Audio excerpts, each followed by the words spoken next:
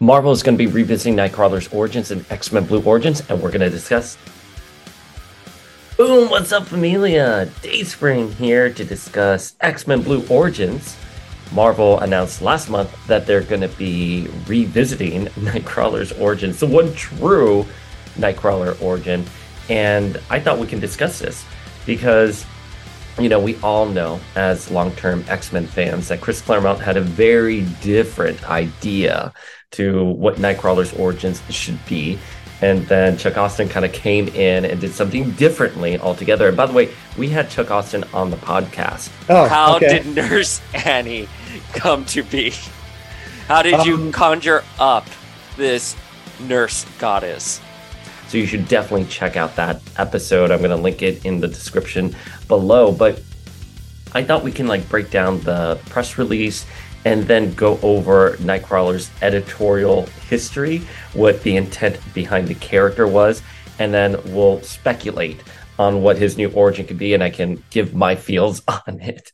So buckle up. I thought this was going to be a very fun Friday episode. Grab your cup of coffee. If you're working from home, if you're working from the office, or if you have a summer Friday, the last summer Friday, buckle in. Let's have a really fun conversation.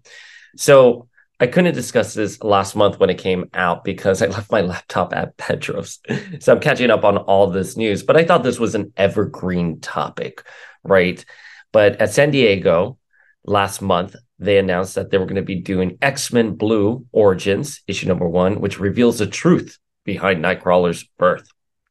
So let's go over this article that Marvel released.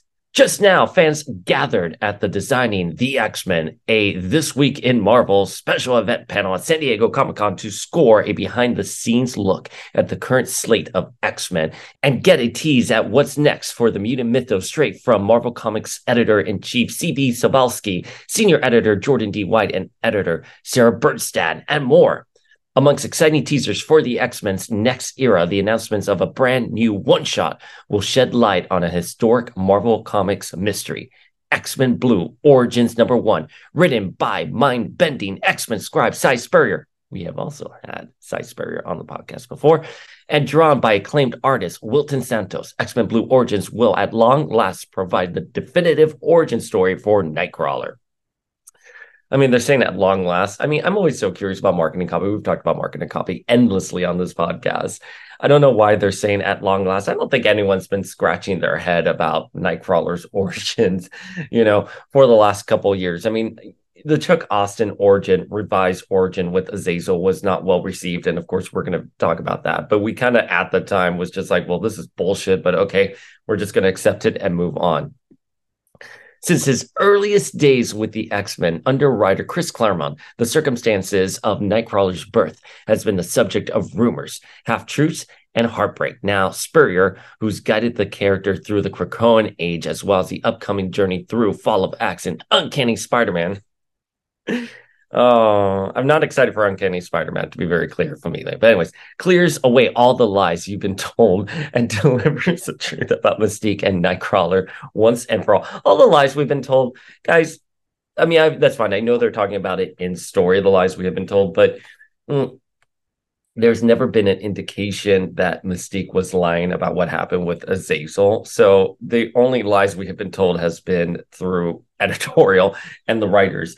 And again, there's never been an indication in story that this was somehow open-ended. In fact, when we dive into it, when we talk about Chuck Austen's issue where he kind of outlined Nightcrawler's origin, it's pretty definitive, right? And it's not even told from Mystique's perspective. It is a flashback issue that is a bird's eye point of view of what happened. So no lies have been told.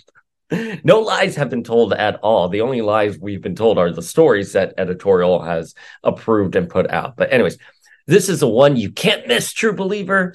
You think you know how the beloved Blue Devil came into this troubled world? You think you know the tale of his Mama Mystique? You don't. You don't.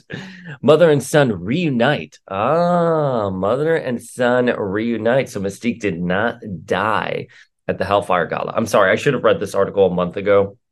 I'm only reading it now because I wanted to do this video and I kind of wanted to have this genuine reaction when I'm reading the copy. So mother and son reunite. Mystique is not dead. Mystique is not dead. The Hellfire Gala, we intuitively called it because, she went crazy after Xavier was trying to hijack her mind. She fell out the window. She bled out on a rock, which would have killed anyone. But of course, it's Mystique. And then, the waves washed her away. We didn't really see the waves washing her away. We were just told by Dr. Stasis. I was going to say Sinister, same thing, but we were told by Dr. Stasis that the waves washed her away. Mother and son reunite in a mold-shattering tale that exposes secrets held for decades and redefines both characters forever. Spurrier says, it's not often you get the chance to shine new light into the origins of a truly beloved character. To do so for two at once is an unprecedented privilege, Spurrier shared. With this book, we're breaking new ground in more ways than one. We're walking the path with the deepest love for Nightcrawler Mystique and the deepest respect for the formative stories that surround them. We've had Cy Spurrier on the podcast, as I mentioned before. So articulate with his words. He's such a great guy. This is a great quote, to say we're respecting what came before. We love these characters. We're approaching them. Cy Spurrier, I'm sorry to say that I don't think some of the stories have landed in the Krakoan age. It breaks my heart because he's done Onslaught, right? He did Onslaught Revelations, and that should be a series or a story that should be all around. And I kind of thought was meh. I mean, Onslaught had a fucking sword, you know what I mean? But I've always enjoyed his stories. And when we had him on the podcast, he was so incredibly articulate, such a well-rounded, honest, kind individual. We love him very much. So check out that interview with Cy Spurrier because you're going to fall in love with him as we did. It was the first time I never saw an interview with him. Well, I mean, I did when I was prepping for that interview. I researched him, but that month that I interviewed him, I was doing research and it was the first time I actually had ever seen him. And he's so articulate, such a great human. Please go check out Cy Spurrier. And this is such a great quote. All right, so he continues. Well, let's make sure. Wait, he has another paragraph of a quote. Let's make sure I'm still happy with it. All right, Spurrier continues. And yet, by shifting perspective, by wondering which parts of the standard history can be trusted and which are unreliable, by climbing into the minds and memories of mother and son alike, we're enriching their shared tale in a way that will cast fertile shadows across everything they do from now onwards. This is one of those books that will be discussed for years to come, he teased. Yeah. So here's the thing. Of course, that quote was fine. Yes, that quote was fine. But I always have qualms when people say this is going to be one of those stories that's going to be discussed, right? We saw this with Zeb Wells and Miss Marvel when they were like, oh, Zeb Wells is not going to be able to go to a convention because everyone's going to be so angry at him. It's like, really? I don't think so. I don't think so. I wish they wouldn't say those things that people are going to be discussing this for years to come. I know that is marketing copy. That is something he was probably fed. But I just let's read the story. Don't hype your story up too big because, again, a lot of things in the Krakoan age have just sort of fallen flat on their face.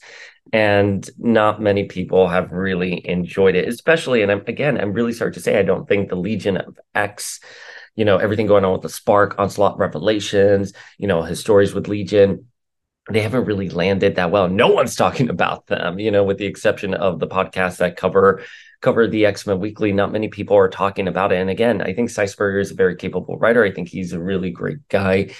It's sort of my similar thoughts with Tini Howard, right? Where I think they are very talented, but they're occupying a corner of the Marvel Universe or the X-Men stories that, the story was fine, but then it's being dragged out for years. And you're like, what? It's time to move on from this corner. I've said this with Otherworld. Tini Howard, I think, is such an exceptional writer when it comes to world building, delivering dialogue. I mean, you're reading a Tini Howard book, you're going to get a lot out of the text, but no one cares about Otherworld, right? And we want to see Betsy shine in different ways. So, that's the same note I'm going to give here for Cy Spurrier. I wish we would get Cy out of this corner of Legion of X, Spark, Onslaught, Nightcrawler. Let's pull him out and put him somewhere else just to see his talent really shine. So that's my note on that there. Okay. And so then we had another article that came out I'm trying to see. It was a one solicitation or news release where they had mentioned that Mystique and Destiny's love story was the greatest in mutant history, which I'm not trying to be shady here, but as much as I love Mystique and Destiny together, I wouldn't call them the greatest mutant love story in mutant history. Okay, I think it was this Marvel article that came out on August 18th, 2023, when the cover with Mystique and Destiny came out, what Dodderman did, which is beautiful, by the way. We did a collab post with Planet X-Men about it, and I love it so much. Okay, I think this is it. Russell Dodderman's X-Men Blue Origins #1 cover spotlights the greatest love story in mutant history. Again, I love Mystique and Destiny together so much, for if you were growing up in the 90s and you were reading Legion Quest, you saw her reaction to you saw Mystique's reaction to Irene's death, and you knew. I mean, the subtext was 100% there. You were like, oh my God, she's mourning not her best friend, right? You literally can take the words out of Mystique, best friend, and add in wife, lover, girlfriend. But Mystique and Destiny, we didn't know Mystique was even married to Destiny until recently when she was begging for her resurrection in Hickman's X-Men in the Krakoan age, right? So, whereas I'm really glad that they are together officially, and it doesn't have to be this coy, editorial, are they or are they not gay baiting kind of thing. To say they are the greatest love story in mutant history is just a little, you're going to have to sell me on that. I'm going to have to see a little bit more of that because it's murky at best. We've gotten a few flashbacks in Immortal X-Men and Extreme X-Men. We've seen a couple of flashbacks here and there, especially Mike Carey's. We kind of got a glimpse into Rogue's relationship with Destiny. So that's fine. But you're going to have to sell me on that because as of right now, I'm not going to say they're the greatest, love story in mutant history. But let's break down this article really quickly.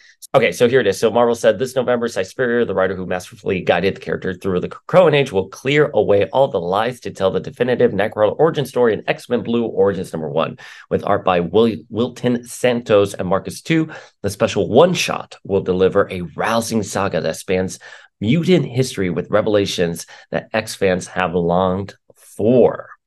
You think you know the tale of Mystique and Azazel's devilish affair, but what role did Mystique's true love, Destiny, play? I'm glad they said that because, again, at the time, we didn't have a definitive confirmation that Mystique and Irene were together. Again, it was stuff we had found out during interviews in the subtext. And when we were reading Chuck Austen's X-Men, when we got Mystique screaming, "I'm in love," after having an affair with Azazel, we were kind of like, no, you're not, Mystique. You're supposed to be in love with Irene. So it kind of threw all of us off when we saw that. So I'm glad they're going to address where Destiny was during the Azazel affair. Their beautiful romance has steered the course for mutantdom throughout the century, and when they reunited on Krakoa, they became two of mutantkind's most prominent leaders. Agreed. You can't disagree on that. They're on the council. They are shaping the way Krakoa is heading towards, the future. Absolutely agree. I love that we have Irene on the council. I love that their marriage is front and center in the X books. I'm 100% happy with that. I think it's worked for a character like Irene. We've really humanized Irene. Mystique is one of those characters that, I think if you show too much of her, that Mystique kind of gets, peeled away. What I love about Mystique as a character is that she's a cold, hard assassin, that she'll stab her own daughter, kind of deal, but that Irene is her one weak spot. So it's this kind of little tightrope balance you have to do with that kind of character, because I do think they're leaning a little too much into humanizing Mystique as a character. That's not a bad thing by any means, because we've had, decades of stories where she's just stone cold and murdering people and you're like, damn, Mystique. But I hope, after we're done with Fall of X, we can get back to a very stone cold assassin style Mystique, one that's not going and falling through a window. As if I'm not playing with my hair enough on this video already. I'm like, now wait, I gotta fix my hair. But anyways, now the Fall of X spiraling around them, it's time to spill their biggest secret. Ooh. Okay. So we're going to get into our feels on them revisiting the Nightcrawler origin story. We're going to speculate but I want to go through the history of Nightcrawler from an editorial perspective, how he was created, what were his original intentions, where did Chris Claremont kind of like come in here. And it all starts with like Dave Cockrum. But I want to call out this article we're going to be reading from called Secrets Behind the X-Men. And this was published in January 2012. And it's titled Nightcrawler's Forbidden Origin. And the author, who is sci-fi film nerd, who has written about entertainment in various magazines and internet sites, including Out and About and XQ28, dealing mostly with music, movie, TV series, and comic books. He has worked also in PR. He has gone through, various sources, going back to like the Marvel Age issue number 36, Marvel Age preview, interviews with Wizard, Peter Sanderson, the X-Men companion back from 82. So he's really dived deep into Nightcrawler's origin from an editorial perspective. It is the best out there. I mean, I was like, I don't want this episode to be just like me reading off other people's work, but let's give credit to him, sci-fi film nerd, because he has done such a great job. It's the best out there on the internet that gives you a comprehensive view on Nightcrawler, his origin, how Mystique and Destiny sort of played into it editorially, on the back, and how it played into editorially, and why Marvel would possibly want to look back into Nightcrawler's history and revise a story that was pretty definitive. Again, it wasn't well received, it wasn't well liked, but it was accepted, and it was sort of like we just moved on from it. So it's curious now in 2023 we're revisiting this when no one asked for it. Right, so let's dive into his history. Again, I'll put a link to this in the comments below or like the video description. Okay, artist Dave Cockrum created Nightcrawler, one of the most popular X-Men characters. He says, in 1974, I was invited to revive the X-Men. Cockrum recalled in Wizard number 33. I used to work for Wizard, so I love seeing Wizard out there. And Wizard, for all of you new kids out there, for all of you young kids, Grandpa Dayspring is going to remind you, Wizard was like the definitive comic book magazine. Before CBR, before Instagram pages, before Twitter, you waited monthly for that Wizard magazine. And in it, you would see reveals for the Toy Biz figures. You would get interviews with the cast of whatever movie was happening. You would get interviews with the writers, and you get a section called Casting Calls, and they would fan cast, potential like movies, like for X-Men, for example, or Thunderbolts. The Wizards podcast, which I have been on, they're an account on Instagram, and they're also a podcast. They showcase past issues of Wizard, and it was such a vibe. I mean, I cannot tell you how great it was to walk into Borders on a Saturday morning and see that they had a new issue of Wizard. And it was great to work for Wizard when I did back in 2006, 2007. I think it was 06, 07. No, 07. Okay.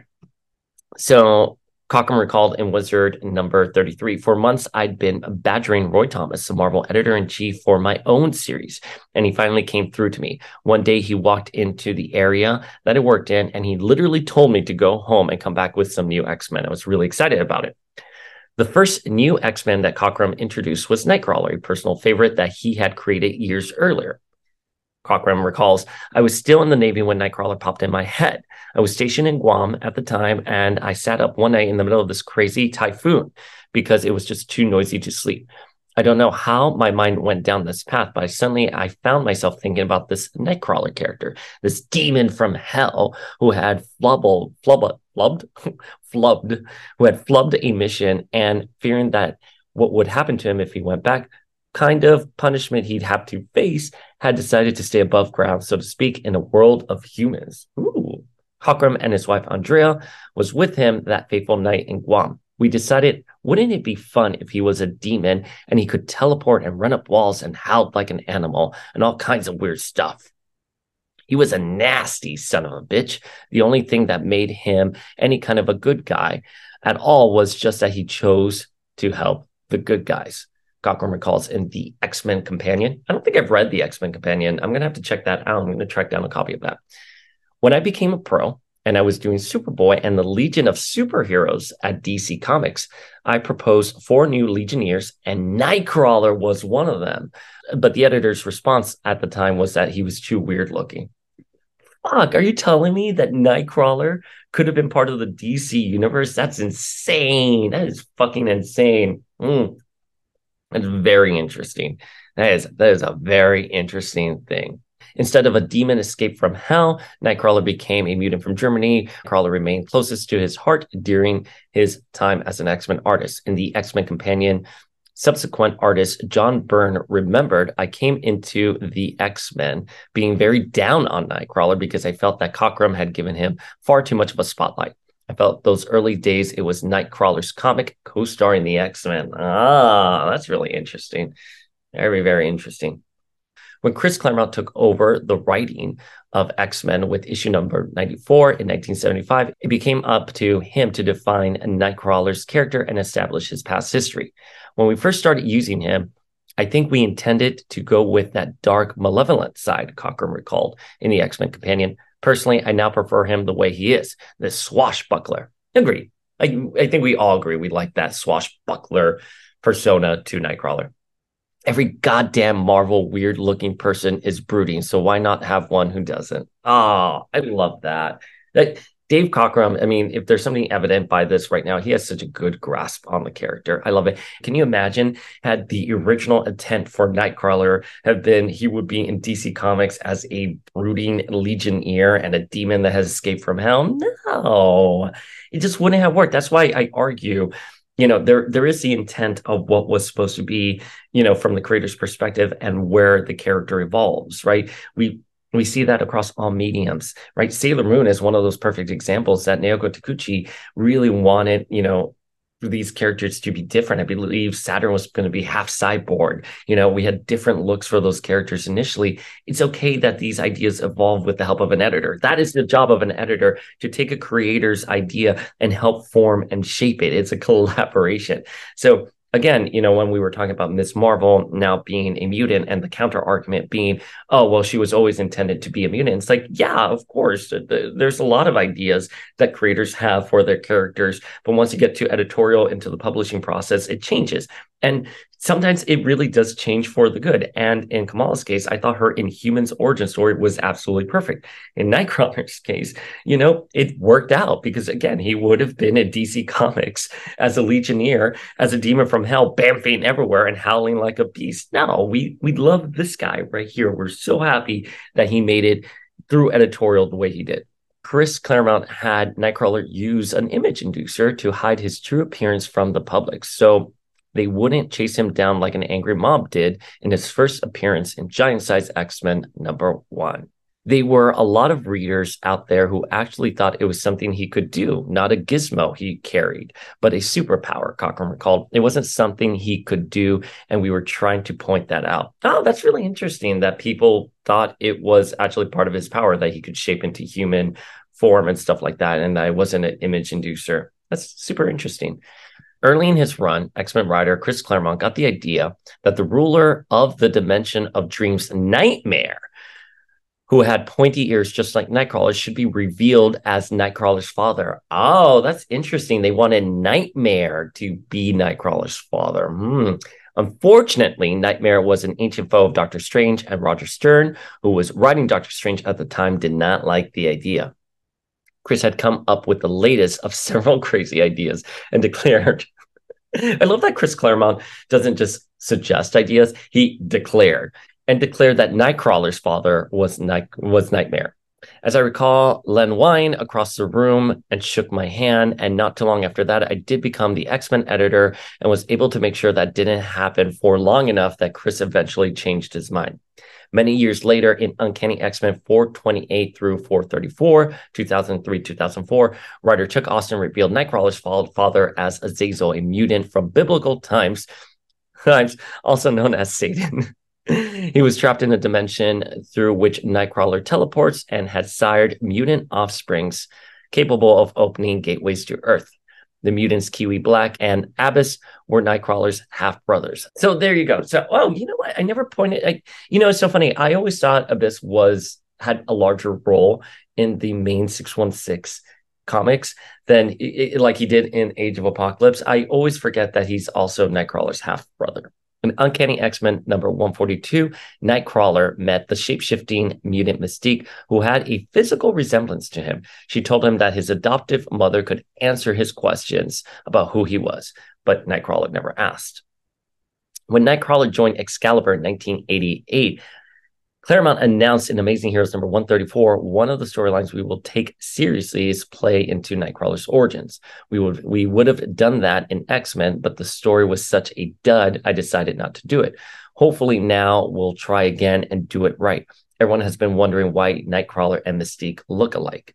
However, his origin story didn't happen in the pages of Excalibur either, but a 64 pages Excalibur hardcover graphic novel was announced in Marvel Age Preview number 1 to ship in December 1990.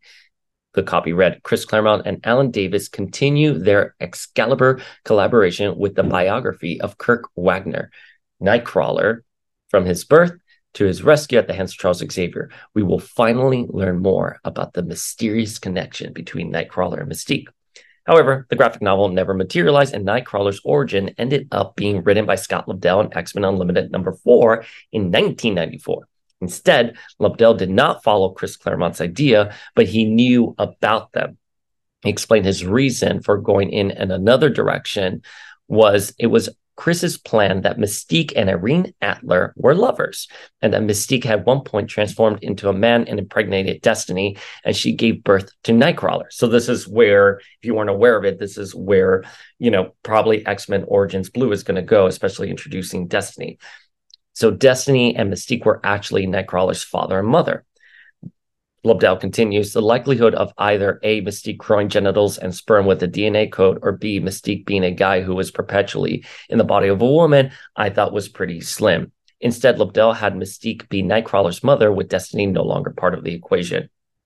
It's interesting that Lobdell was thinking that Mystique would have always been a man perpetually and taking on the form of a female. That, I don't know. I think the idea, I think his column A, where she shapeshifts into a man and impregnates Destiny, is sort of where most of us X fans went with it when we first heard about this theory on AOL keyword Marvel back in the day, or these websites on the early days of the internet. But let's go through it a little bit more, and we'll talk about it. The next section of the article, Claremont told about his choice for Nightcrawler's parents in his online Cordially Chris forum. Oh my God, I haven't thought about Cordially Chris in such a long while. Cordially Chris forum.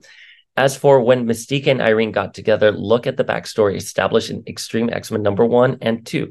Check out the fashions and the social culture in the visuals. Regarding Mystique, I always consider her default form to be blue-skinned and female. Agree. 100% agree. However, being a full-spectrum metamorph gender for her was a matter of choice, convenience, and necessity. Her assumption of the male gender during the particular period of her life relates more to the prejudice of the time. Interesting. Very, very interesting. A male consulting detective is likely to be taken a tad bit more serious in official circles than a woman. That is, listen, we rag on Chris Claremont, on these days for long dialogue and his Claremontism, but damn, does Claremont have such a, an ear to the ground on these characters and the times they would have been active in. Absolutely. Absolutely. I love that so much. If you go back to Extreme X-Men, you see that Mystique she's in her female template form, but she is wearing masculine clothes, right?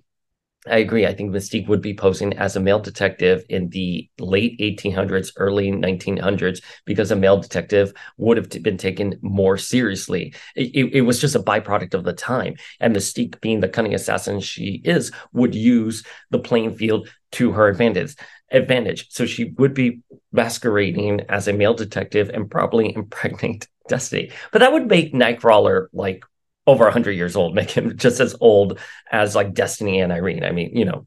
Knock off a couple like decades, you know what I mean? But I find that really interesting that Claremont was able to see that Mystique would have the foresight to understand what sexism was at the time and use male forms to her advantage. It is brilliant. Again, Claremont just understands these characters in such a way.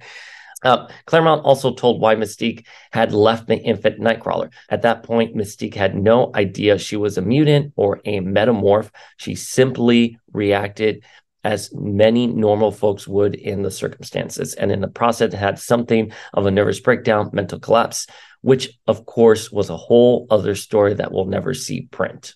Okay, so that's interesting. It's funny. We do mention that the Scott Lobdell story for X-Men Unlimited #4, Mystique does feel pretty green in that, ironically, because she's blue. She does feel pretty green. All right, let's unpack all of that really quickly, and then we'll sort of speculate where we think they can go. Yes, 100% agree that Mystique looked very green again when she had baby Nightcrawler and she hurled him off. So, when we look at X-Men Unlimited #4, we see Mystique very distraught holding baby Nightcrawler. She sort of leaves him at the cliff of the waterfall. She comes back in the form of a villager and then throws baby Nightcrawler off the waterfall, which is one of the most infamous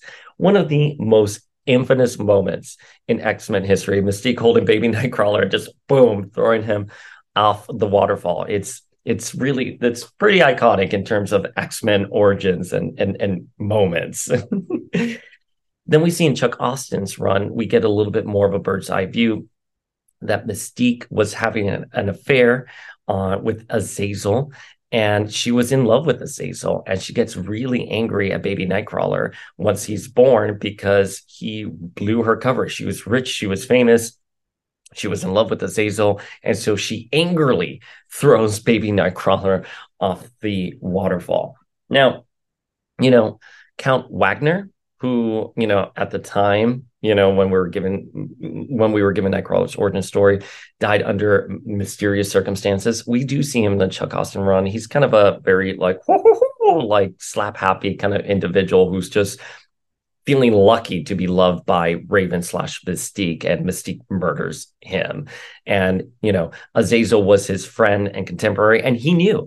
The Count knew. He was here so Azazel comes, you seem infatuated with him, you turn up pregnant, and he mysteriously leaves, and Mystique's like, oh God, this guy's figuring it out. And he's here well, listen, I trust you, darling, but my dad is the one who wants you to get a DNA test for the baby. And Mystique's like, nope. She pulls out a knife and just murders him and carries his body and buries him in the backyard, all while she is pregnant. What do we think they're going to do with Nightcrawler's origin story, right? Obviously, we're going to be very clear here. We don't think he's going to be related to Nightmare in any way, shape, or form. We don't think he's going to be secretly part of the Legionnaires. Let's put that away right now. What I think they're going to do, they're obviously going to lean into the Destiny, Irene, Nightcrawler, Azazel angle. Like I mentioned earlier in this video, it seemed extremely weird to me at the time when I was reading this in the early aughts that Mystique would proclaim her love for Azazel, because we're like, what the fuck, man? She's in love with Destiny. Destiny's her true love. So why is she in love with Azazel all of a sudden? She would be presumably with Irene at some point here, because we had already seen in Extreme X-Men that she and Irene were active together in the 1800s, back when she was in her detective form. Again, in Extreme X-Men and recently in Immortal X-Men, it confirms this. And even though she is in a female, type, form, we know from Chris Claremont's interview that she probably would take a male form, and that when we see her in this female form, it's just a cue to the reader that we know it's Mystique, right? So there's no mistaking that it's Mystique, right? So I hope they really do lean into that. My only grievance with this revision to the origin story is that Mystique holding baby Nightcrawler over a cliff is pretty fucking iconic. We have a Marvel Legends of Mystique with baby Nightcrawler, and people just posed her like that, holding baby Nightcrawler. You can't fuck with that origin story. There's some origin stories that I understand that there was this original intention somewhere along the way in editorial and it got lost. I don't know how they're going to retcon it, because it's pretty fucking clear that it's a Mystique right there who is impregnated by Azazel. And sorry, I'm sipping my coffee. And Mystique And Irene, the reason that story wasn't allowed to happen was because of the comic book code authority at the time and Jim Shooter, who had a no gay, no homosexuality policy in editorial. So the fact that we are able to revisit the story, let's see how it was supposed to be fleshed out. I want them at least to be consulting Chris Claremont on this, consulting other writers, LGBTQIA plus writers, so we tell a really good story about this and undo that editorial mandate. Okay, so they're going to have to explain, this entire shebang here. Now, did Mystique turn into a male form, impregnate Destiny, and maybe something was happening with the pregnancy that they have to make a deal with the devil, which is Azazel. And as part of the deal, Azazel's like, well, I'm going to leave this imprint on the child, and I'm going to transfer this child to Mystique. And that way we still get to keep the origin stories. Mystique, in a male form, impregnates Destiny. Destiny is having difficulties with the pregnancy. They have to make a deal with the devil, Azazel. Azazel's like, okay, we're going to make a deal, but as part of this deal, this child can teleport in between dimensions where I'm being trapped. So I'm going to, put my stamp on the baby, but also I'm going to move the baby from your body, Irene, to Mystique's body. And that way you get to keep the entire origin story as is while adding to it. That's how I would do it. We're going to see Kurt biologically related to Irene in some way, shape, or form. But listen, I'm all for a very convoluted backstory. I just hope it's done right. And I think Cy Spurrier is a very capable writer, but a lot of things in the Krakoan age that they've tinkered with, that they've kind of gone back on, has just not been the best. So I'm cautiously optimistic, but I'll tell you something. I'm not excited for Uncanny Spider-Man. I mean, who asked for Nightcrawler to be Spider-Man? I'm not trying to be shady or anything like that. I understand the popularity of Across the Spider-Verse. Why not have a mutant Spider-Man? That makes perfect sense from an editorial IP perspective, but I'm kind of shrugging at it. So let's see how things unfold. My curiosity is definitely peaked. Familia, I want to hear your ideas. What do you think is going to happen with Nightcrawler in this revised origin story? I think we can all agree that they're going to try to respect Chris Claremont's idea that Mystique, because gender and sex are very fluid for a shapeshifter, would impregnate Destiny, and somehow Azazel is going to play into it. I think we can all agree that's probably where they're going to try to lean into and make sense of it. Give us your thoughts. Did you know Nightcrawler's origin? I didn't know that he was originally pitched as a Legionnaire over at DC. I didn't know that he was originally conceived as a demon from hell. That was the only way you could tell he was good, is because he was helping out the good guys and that he was howling and bamfing. I'm so glad that we got the Nightcrawler we have today. Are you glad that we got the Nightcrawler we got today? Leave your thoughts down below.